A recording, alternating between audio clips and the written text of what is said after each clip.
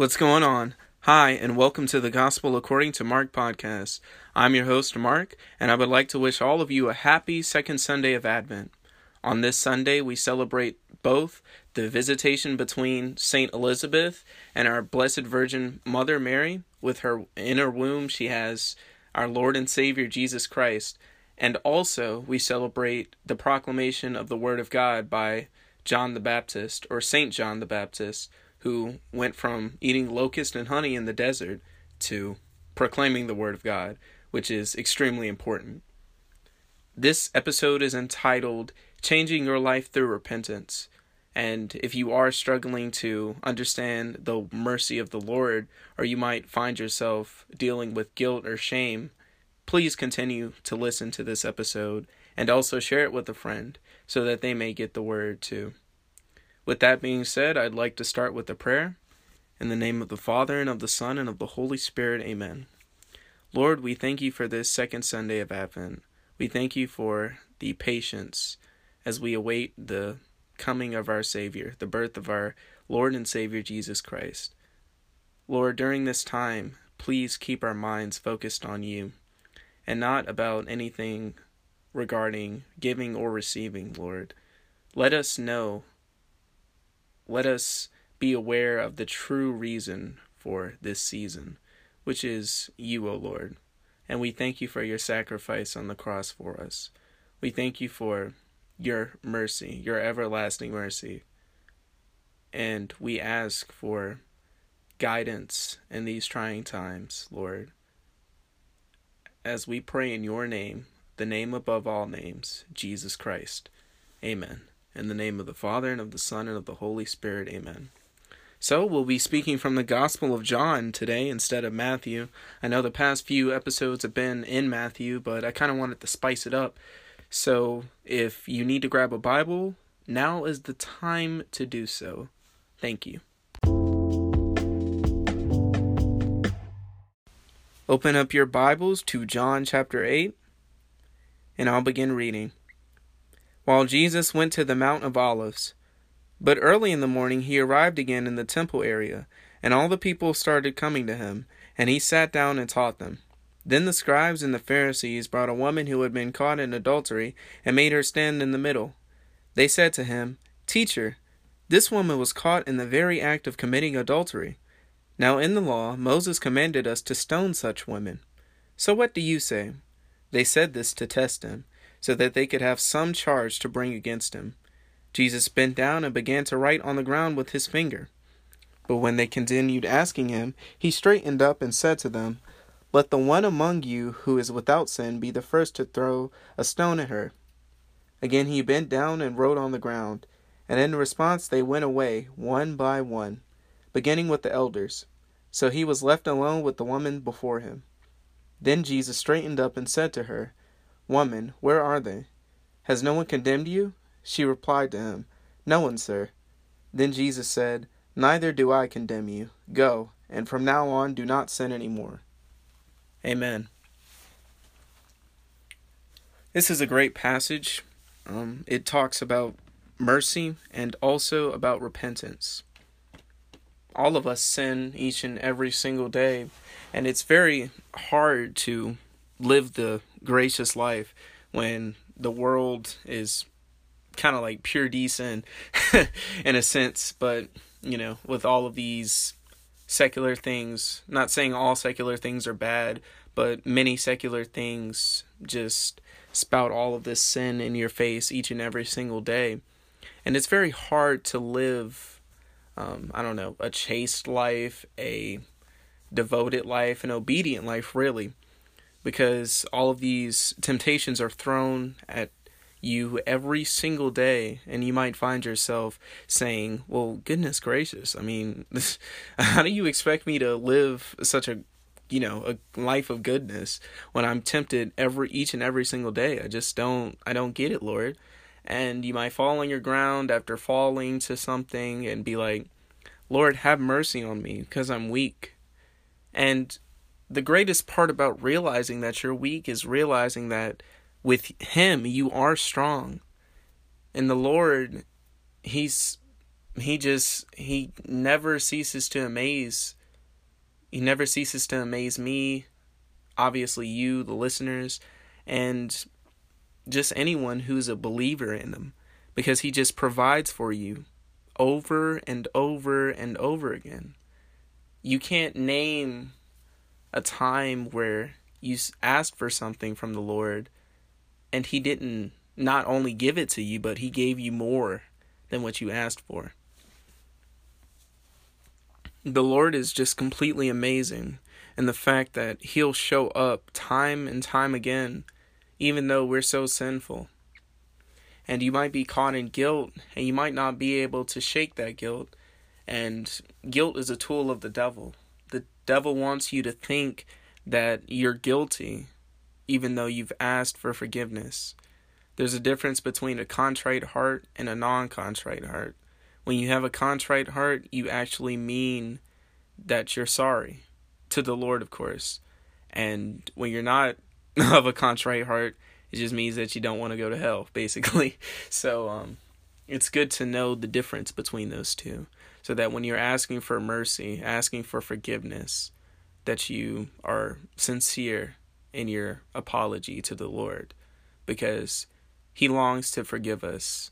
And so often we run away because we don't want to face him, but he longs to forgive us of our sins. He thirsts for us, as Mother Teresa says. And it's important that you know to ask for this forgiveness, because forgiveness is an important tool in this world of sin. I'll probably give you an example of the importance of this passage. Say you're in some type of awful addiction, and I don't know, if you're Catholic, you might go to confession, or if you're Protestant or Orthodox, you might ask for forgiveness straight using the main line, falling on your knees and being like, Lord, help me, Jesus. And you ask for forgiveness. So when you ask for forgiveness, hopefully you mean it, because if you don't really mean forgiveness when you ask for it, are you really being forgiven, or are you just too scared to face the just punishment, which is damnation, opposed to salvation through an actual contrite heart? So you're in this addiction, and you go and ask for forgiveness, and I don't know, the minister, or you might hear in your head, peace, your sins are forgiven, go and sin no more. And you're like, yeah, man, I ain't got no more sins now. I'm about to live the greatest life ever. Oh my goodness, I'm about to convert all these people to Jesus. It's about to be excellent, girl. And you just fall to the same thing, not just 2 days later. And you're like, bro, I thought I got over this. I mean, I went to confession. I asked for forgiveness from the Lord. I was on the ground. I did praise and worship on Sunday. Like, what is going on? And you're missing the point of go and sin no more. The Lord Jesus Christ said to us, go and sin no more. So if you're caught up in an addiction and you're not taking the actual steps, not just the spiritual steps of ensuring that you don't go to hell and ensuring that you right your relationship with God so you're not separated from him any longer through sin, you need to be aware of the importance of being sincere in your apology, and also taking to heart and taking the fact of going to sin no more. I don't know, maybe you might, act out sexually, and you might be ashamed of that, and you finally muster up the courage to go to confession or go and ask for forgiveness from the Lord by praying through prayer. And you ask for forgiveness and you're forgiven because you actually feel bad. The guilt, the shame, and the separation is too much for you to handle. And finally, you ask for forgiveness. And of course, you read, go and sin no more. But then it gets really hard, and then you feel the temptation, and you start just moving and jumping, and it's like, oh my goodness, and then you act out sexually again, maybe. And you find that really hard to cope with, and you're like, this is impossible. How am I able to rid myself of this evil? Take the steps to lock this stuff down. If you're struggling with an addiction, notice the things that are triggering you to go down this line of oh no, and try to eliminate those. Don't keep them around.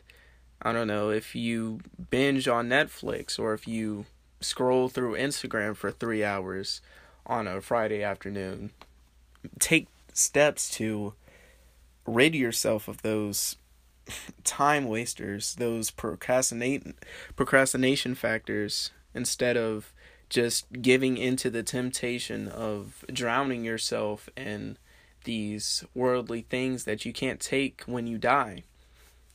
You might be struggling with gluttony, and I don't know, you might go to Chick-fil-A and order a Chick-fil-A sandwich, and then eat the Chick-fil-A sandwich, and then go back and order an 8-count nugget, and then eat that and be more than full, and then you might go back and get an ice cream cone, knowing that you're full, and that might be a problem. It is a problem, because you're already full, and you're getting even more than you need. So be aware of those things. Maybe you're eating to pacify that emotional turbulence that is within you. And be aware of that, because food can't suffice that longing that you have. If you're lonely because you've been single for a long time and you're looking for an answer to a marriage or a spouse, you might feel empty inside, and you might need something to curb that, or to satisfy that. But you have to understand that only God alone can satisfy you. These worldly things, your husband, your wife, your children, your Game Boy Advance, I don't know why I said that, but your Bible, well, maybe, but your Bible and all of these things can't satisfy you. Only God alone can satisfy you. So I encourage you to spend time in adoration, spend time in prayer, spend time in praise and worship, so that you can hear the Lord's voice and you can understand what He wants you to do with your life. So you're not feeling lonely and you're turning to sin when you're thrown with all of these temptations each and every single day. Don't even try to deny that you're thrown in the pit of sin each and every day. In this world, it's so easy to get triggered and then to act out in some type of sinful manner just because of all of these temptations that surround you each and every single day. And it's very unfortunate. So to continue reading from the passage, when Jesus sat down and taught the people in the temple area, look at how He sits down and just begins to teach. When you're professing the word of God in public, or to one of your friends at church, or to a friend, you just have to meet them where they are. You know what I'm saying?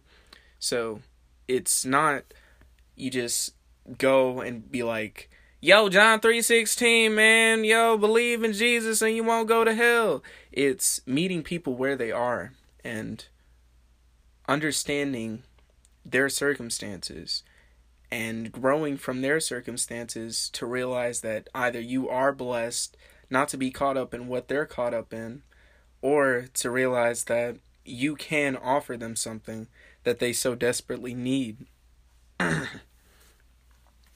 And to continue, the scribes and the Pharisees brought this, this woman who was caught in adultery, and they mocked her and put her in the middle.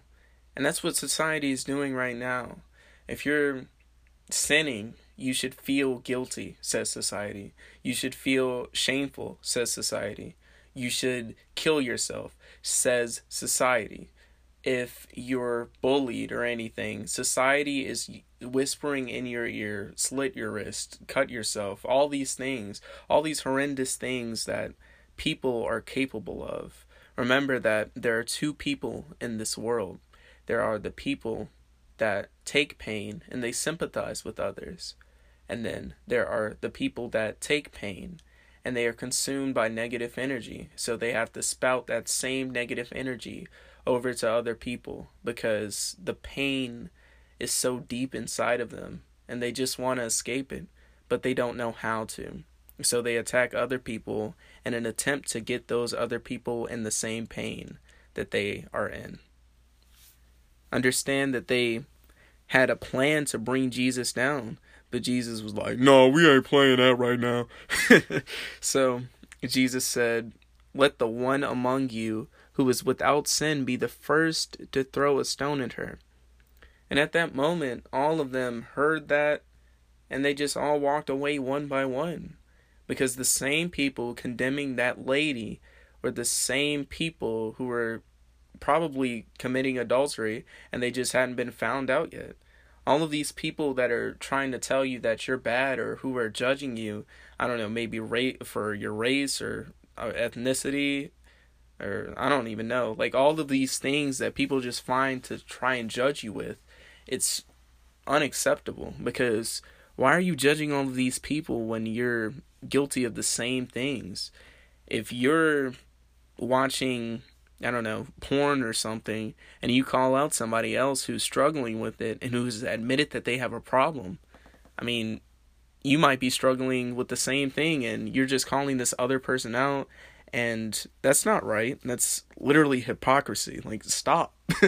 It's not right to call other people out. That's just not right. We all come from the same person. We all come from the King of all kings. And there's no point in judgment of race, of gender, of anything. If someone's homosexual, let them be homosexual. I mean, dang, I know it's a sin, but I mean, we can stretch our arms out and bridge gaps between different societies and different groups that shouldn't be separated in the first place, because we're all children of God and it doesn't make a difference at the end of the day. And to close out, Jesus says, after all of these people leave, because they know they didn't want to know Jesus, he says, then he straightens up and he says, woman, where are they? He just says to her, where are they? All of these people left because they know that they were in sin too. They know that it's wrong to call other people out. That's not right. It's not right to call other people out. So if you are doing that and you've asked for repentance of it, stop doing it. Jesus said to sin no more. Cut it out of your life. Change your life, bro. Please. Don't let this stuff be the stuff that takes you to hell or leads you into even more sin. Cut it out of your life. Sin no more. Jesus says, has no one condemned you? And then she replies, no one. No one's condemned her because all of them are doing the exact same things. And they just want to talk about her and they want to mock her, and I just don't like, it's funny because I just don't understand judgment. It's gross, honestly. It's gross. It's nasty. No one, sir. Then Jesus said, neither do I condemn you. And God will never condemn you. He's always waiting with open arms. We can commit sin and we think, oh my goodness, I just can't face God right now. I've done something so horrendous. When you need to face God and own up to your shortcomings. We're all weak. No one's amazingly strong. Even the greatest of saints and the greatest of clergy and the greatest of ministers have struggled and are struggling with things right now, and that you don't even know about. And it's not your business to know about that, but it is your business to take care of what you can do right now, and that is to ask for repentance of your sins so that you don't feel guilt, you don't feel shame, so you don't get into all of these bad things that can happen to you, like suicide or depression or, like addiction, some of those bad things. And if you are in any of those, by God, you will get through these things, and you will, at the end of the day, say, weeping man endures for a night, but joy comes in the morning. Don't look at the situation right now. Look at the situation as you take the steps to right the wrongs that you've done. Ask for mercy. Understand God's mercy. Then ask for repentance. And move on from these things so that they can make you stronger in your faith and as a person in general. So that you can be one of those people that uses pain to sympathize with others rather than to exact that pain upon other people. And so, to conclude, I would like to read, Jesus says, "Neither do I condemn you. Go and sin no more from now on. From now on, go and sin no more." So, no matter what the temptation is, gossip, pornography, bullying, addiction, masturbation, all of these things, all of these vices that you might struggle with, procrastination, lust, gluttony, all of these things, greed, and idol worship, as in, I don't know, maybe you might use Snapchat for the, those streaks or whatnot, and you might be addicted to that, and you might put that over going to church on Sunday, which is extremely unfortunate, but you can break that. It's not as difficult as you think. And once you take those steps to freedom from these sins, you will feel much better. Remember that freedom isn't, I see myself in 9 weeks and I wake up and I'm free. Freedom is an everyday choice. And every second that you say no to temptation, every hour that you say no to temptation, every week that you say no to temptation, every year that you say no to temptation, that right there is freedom.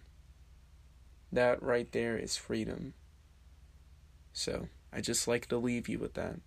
And we've reached the end of the podcast, and I've had a really fun time with this episode. I hope you got something from it, and if you did, I hope you share it with a friend, and I thank you for your time. May God bless you and continue to keep you on your way as you grow into the world, spreading the word of Jesus Christ to all people. Happy Advent, and may God bless. Thank you.